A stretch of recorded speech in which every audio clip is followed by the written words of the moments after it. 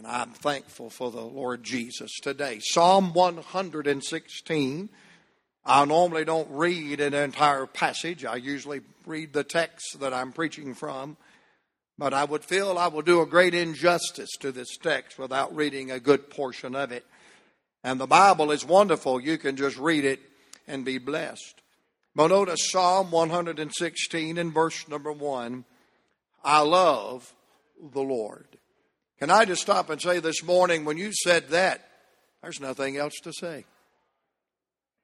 When you said that, you've said it all. That is the testimony of everybody that I know that has met Jesus Christ.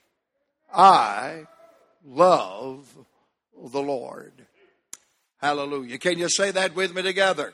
I love the Lord. Turn to somebody beside of you and say, hey, I love the Lord. And turn back around and say, if you don't, you crazy. I love the Lord. And what a beautiful psalm. I love the Lord because. I wonder if there's anybody here today, you could take an eternity and fill in that blank. I love the Lord because. I love the Lord because he hath heard my voice and my supplications. Because he hath inclined his ear unto me. Therefore will I call upon him as long as I live.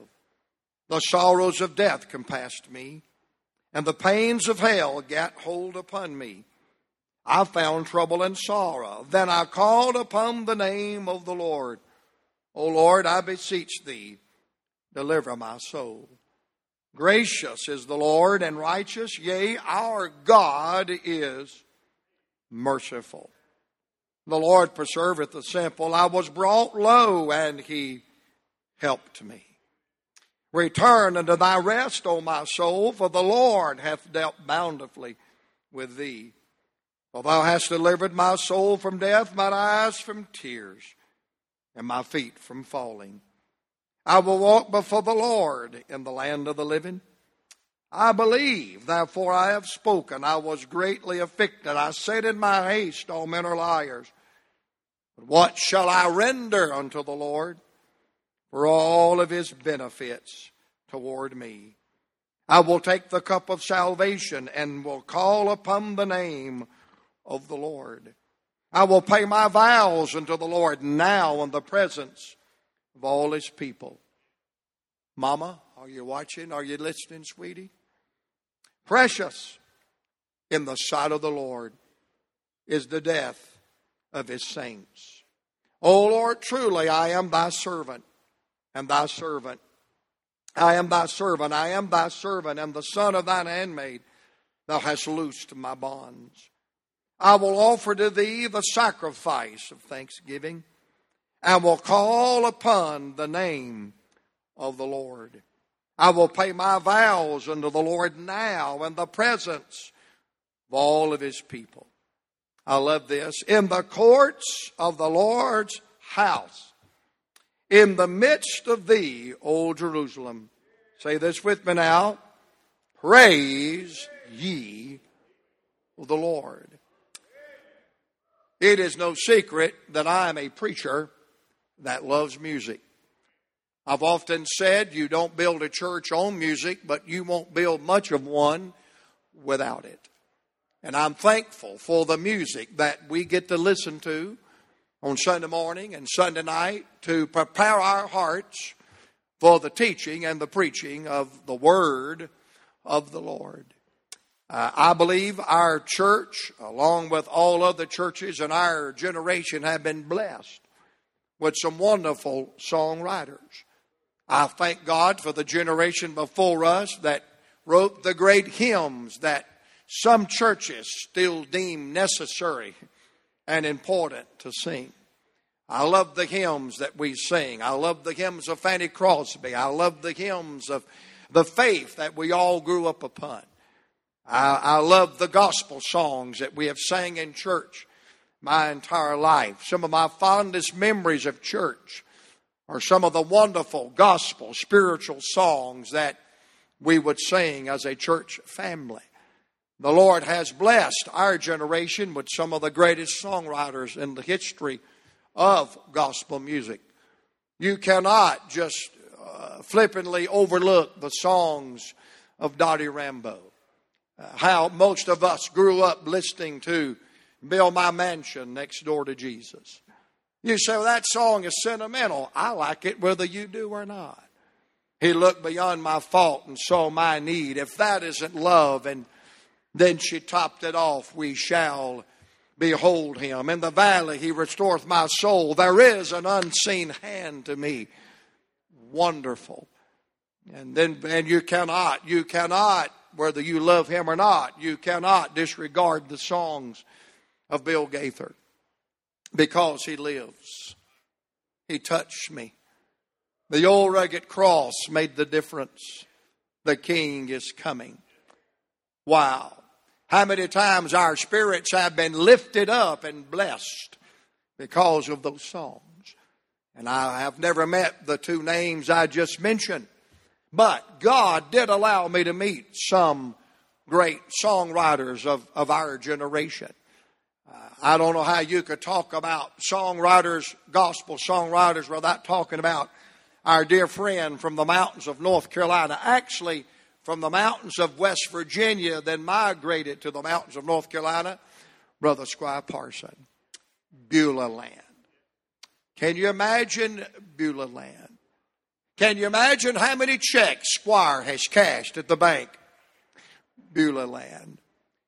He came to me, the master of the sea.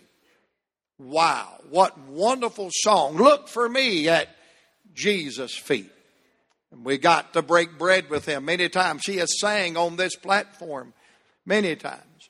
In fact, Deborah, you ought to remember one Sunday night, you passed out while he was singing. I said, Squire, I want you to knock him dead tonight, but not really. But Brother Squire just kept on singing. We hauled her over to the mental institution. She's fine now. And Squire kept on singing. Wonderful.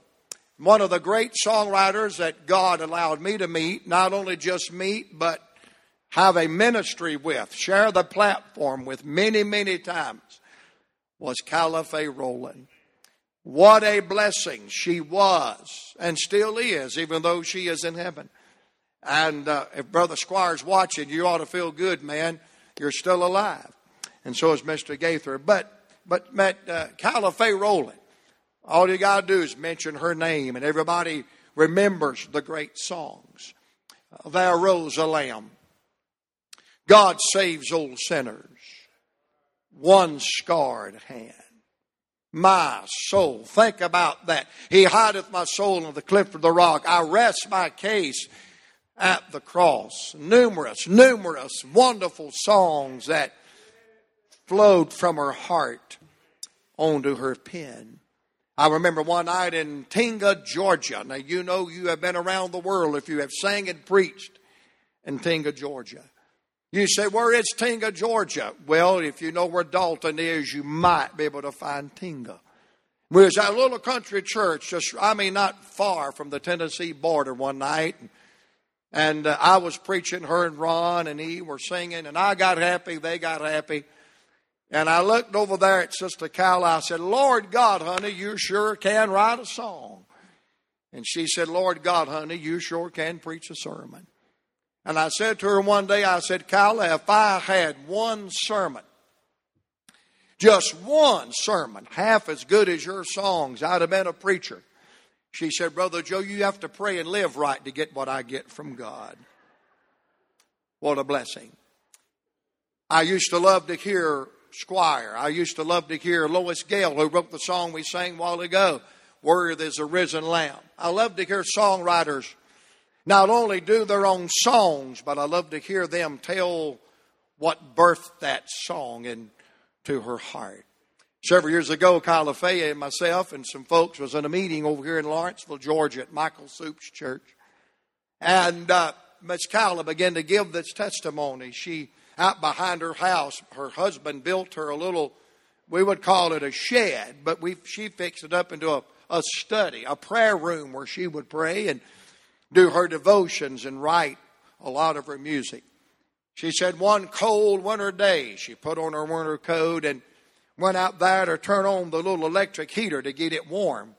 Because later on in the day, after it got warm, she was going to go out, study, and read her Bible, and write some music. She said, I turned the fire on, and it got going real good, and I had that blanket. And she said, all of a sudden, I just felt impressed of the Holy Spirit to just sit in my chair. She said, even though it was cold, I just wrapped up in a big old blanket and sat in my chair. And she said, after about 10 minutes of sitting in the chair, she said, I didn't say nothing to God, and God didn't say nothing to me. So I thought I would just leave and come back. She said, I stood up and walked across the floor of that little dwelling place, and she said, when I put my hand on the doorknob, I stopped and said, oh, by the way, Lord, did I mention this? Did I mention that I love you? And did I mention that I adore you? She said, I turned to walk and I put my hand on the door again, and she said, I heard the Lord say, I love you too, Kyla. And if you'll sit down in that chair, I'll talk to you. And sitting at that chair, from her out of her heart onto a pen with paper, she wrote that I mentioned that I love him.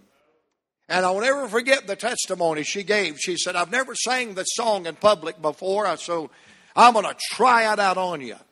Now, when most people say they're going to try out a new song, you cringe like, oh my. But I knew everything would be all right. She'd never written a dud before. And she began to sing for the first time in public, did I mention that I love you?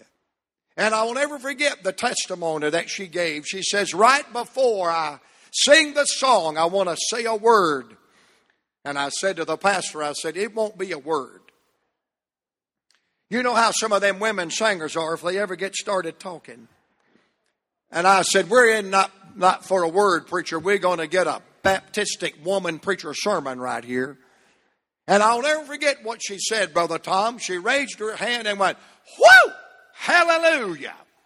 When you say, Jesus, I love you, there's nothing else left to say. And as I was studying the psalm to preach from it this morning, that story just came flooding back in my mind. I love the Lord.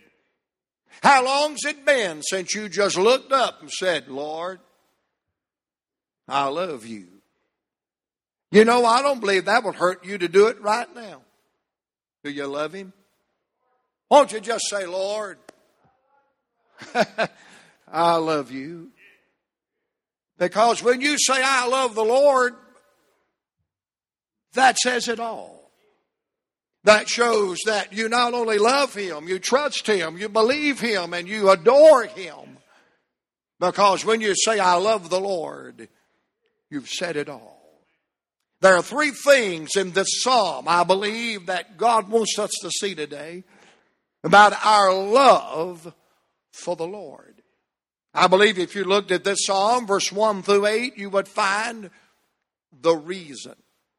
3 or 4 times in the text, he said, I love the Lord because. You would find a reason. I believe in verse 9 down through verse number 16, you would find the responsibility. Because I love the Lord, what am I supposed to do about it? And 6 times in the text, he said, I will. And in the last verse of the psalm, I believe you would see the rejoicing. Because if we will realize the reason we love the Lord and respond to that love, it won't be hard to rejoice and give him the praise and the honor that he deserves. The private praise, the one we just do in our heart, that's just between you and God. And then there's that public demonstration of our love for Jesus Christ. And by the way, this morning, I believe we ought to be faithful to those both areas of praise. I believe we ought to be faithful to our private praise, where from a heart of gratitude, we just say, I love you, Lord. I love you, Lord. I love you, Lord. My mama on several occasions the last couple of days has reminded me, and she wants me to know, that even though she don't understand, even though she don't necessarily like it, she wants me to know, honey, I still love the Lord. And I'm glad when you don't understand the Lord, and be honest, when you don't even like what He's doing, you still love the Lord. I love Him. And notice he begins for 8 verses to give us the reason, and there is a reason why we love Him.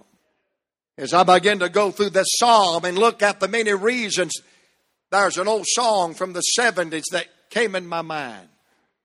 So many reasons why I love the Lord. So many reasons, I can't count them. So many reasons why I trust His Word. So many reasons. As far as I know, the song only has one verse, and that first verse, and the only verse goes, one was when He saved me at an old-fashioned altar. He placed within my heart His joy, I know. He changed my life completely, gave me hope for tomorrow. And that's the reason why I love Him so. I remember Miss Janet. We knew her as Janet Durham. Later on became Janet Troutman. And if she was here today and I would have her to sing that song, she always had verse number 2. She said to me years ago, Brother Joe, I've got a second verse to that song. I said, who wrote the second verse? She said, the Holy Spirit wrote it. And to the tune of that, she began to sing, the Lord is my shepherd, and I shall not want. I'm glad today there are so many reasons why I love the Lord. We could stay here today all afternoon and pass the microphone, and everybody in this building would have a special reason why you love the Lord. But I love the psalmist's reason in the text. Notice what he said in verse 1 this morning. I love the Lord because. And he names a specific reason why he loves the Lord. I love the Lord because He hath heard my voice. And he adds, He hath heard my supplications, plural. I wonder if there's anybody today, you just love the Lord because He's been listening to you. I'm glad He has heard my cry. I'm glad He has heard my supplications. I love the way John R. Rice described supplications. He said prayer is getting a hold of God. Supplications is seriously getting a hold of God. Boy, have you ever said, Lord, I need you? And have you ever said, Lord, I really need you? And have you ever said, Lord, I really need you? And I need you real bad. Aren't you glad His ear is not too heavy that He cannot hear? Aren't you glad He has heard our cry? He has heard our prayer. He has heard our desperate plea. I'm glad today that our cry and our desperate plea does not fall on deaf ears nor a cold heart. I've got some friends of mine and I love them dearly. I struggle with this a little bit, but not as much as some people I know. That is a pharisaical statement. It's a classic. That's better than Bill Clinton's he didn't inhale the marijuana. But I've got some friends of mine, you could be talking to them, and you could be telling them that the world is on fire and the sky is falling. Mm-hmm. Yes. Mm-hmm. Yep. Mm-hmm. Sure. Yeah. Right. Mm-hmm. Yep. But if you're ever bold enough to stop and say, look at me. How many of you are like me? Look at me when I'm talking. Me and Miss Arthur got into a serious discussion. I said, look at me. I'm looking. And I want to tell you, the look I got was not worth the look that I wanted. And if you're ever bold enough to say, look at me, what did I just say? They may say remotely something close to what you said. They were not hearing. They were not listening. I've got a precious friend of mine. In fact, I've literally made up stuff. And I know it was lying, but I asked forgiveness. I made up stuff. And at the end of it, did you hear what I just said? Yeah. And then I told him what I said. You're kidding. It's possible to talk to a stone wall. Just because somebody is in your presence doesn't mean they're listening. And it doesn't mean they give a flip if they were listening. But I want to tell you, my Lord and Savior, Jesus Christ, is not a stone wall. And I'm not cutting the Jewish people today. God knows they have enough enemies. But when I went to the Holy Land, and I stood there in Jerusalem at the Wailing Wall, and I watched them write the notes and put them in the cracks of the bricks, and they praying to the Wailing Wall. Oh, the Holy Spirit came in my heart, and I'm glad. I'm glad this morning that I'm not bouncing words off of a stone wall. But I'm glad I have a great high priest at the right hand of the Majesty on high, who has touched with the feelings of my infirmities. And I love the Lord because He hath heard my cry, and He hath heard my serious cry. God, I need you, and I need you bad. I'm glad He has heard that cry. I love what He says in verse number 2. I love the Lord because, a specific reason. He not only had heard my cry and my sorrow, but look what He said in verse 2. He hath inclined. Lord, have mercy unto me. You say, what in the world does that mean? He has not only stood there and listened to what you've had to say, but He's extended a helping hand. He has inclined unto you. He has not reclined back like I don't care. But my God, He has leaned into your direction and mine and said, not only have I heard, but I'm here to help. Aren't you glad today the sovereign God of heaven loves us enough not just to listen to what we say, but He loves us enough to move in our direction.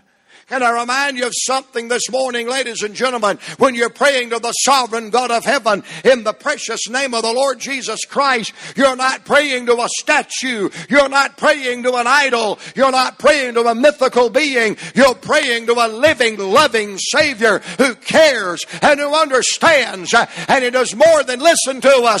He leans in our direction. He pays attention to us and says, I'm there to help you. And no wonder He ends verse 2 and says, therefore, I will call upon Him as long as I live.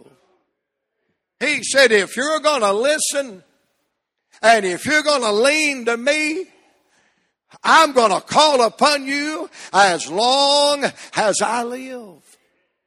Have you ever got tired of talking to somebody that's not listening, and you'll say, well, if you're not going to listen, I'm not going to waste my breath. Aren't you glad there's never a child of God that has offered one breath of praise, one breath of a request to the sovereign God of heaven that He denied or He ignored? I'm glad He's listening. I'm glad He heard. I'm glad He's there. I'm glad He cares. I'm glad He's leaned in our direction, standing there ready to help. And let me ask you this, how we cannot love a God like that, how we cannot trust a God like that, how can we not call upon a God like that? Many, many years ago, Maurice Templeton, Claude Hopper, and Mr. Beasley that owned the Florida Boys had an idea. Let's rent a ship. Shut down the drinking and the gambling. Take a couple of thousand people on a cruise and eat and sing and eat and sing and eat and sing. Brother Mays, why don't you just preach every morning? And so they started what has become the singing at sea. I don't call it the singing at sea. I call it a eating at sea. Because you eat when you get on and you eat during the day. And if you go hungry on a cruise, your fault. My doctor put me on a diet 3 days before we went on the cruise this year. How cruel. How cruel. I said, I know I'm fat. I want a second opinion. He said, you're ugly too, but I can't do nothing about that. But on that second year, and a lot of people still do this, they'll get a lost loved one, or they'll get somebody they work with that's not a Christian, and they will pay their way to get them to come on that Christian cruise where there's no drinking, no gambling, very little cussing. I didn't say none at all. I said very little. And just singing and preaching, and we have people saved every year. We had a couple of people get saved this past year, and Ralph said, I'm going to go have me a baptizing. There's enough. So they went out to the pool at midnight and had a baptizing.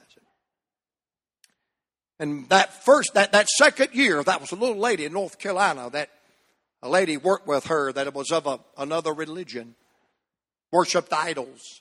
And she invited her to come on this cruise. Well, every morning she talked her into going to hear Brother Mays do the morning devotion. And Brother Mays' devotions was probably like mine. You know, you had to hack a little bit.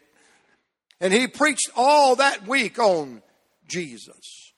He preached on the hands of Jesus. He preached on the eyes of Jesus. He preached on the lips of Jesus. He preached on the heart of Jesus. He preached on Jesus. And on Friday morning, he was standing there. And standing beside of that lady was this other lady that's stooped in a religion that worshiped idols. The tears was running down her face. And this lady said, Brother Mays, she's got a story she wants to tell you. And in her broken English, she began to describe how that her whole life she was in this religion. And her whole life she's bowed down to this statue. And she said, I have a duplicate of it in my purse about that big. She said, I carry it with me everywhere I go. And during the day, I pray to it. At night, before I go to bed, I bow down and put it on the bed. And I pray. She said, I've done that my whole life.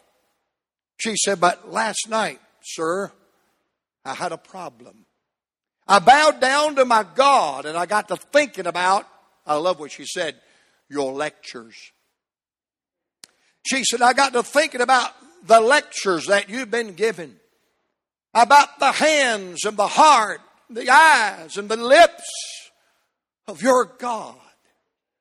And she said, when I bowed down last night, I looked at my little God and I began to pray and I noticed something.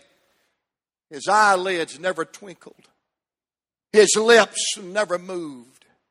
His hands, fingers never quivered. She said, I came to the conclusion that all he was a dead piece of wood.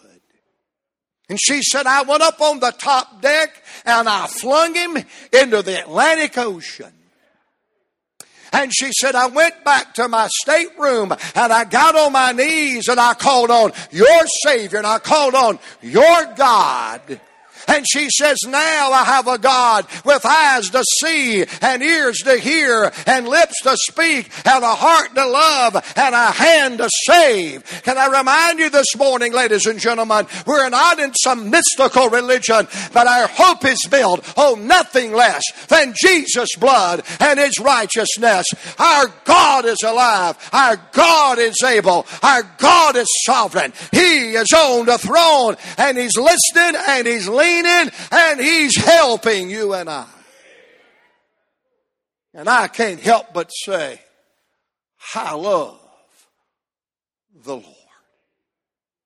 Man, I got 15 more verses to go. But that'll suffice for now. Aren't you glad today he has heard and has leaned and our direction. While they're coming with a song this morning, I was thinking about Matthew 14 when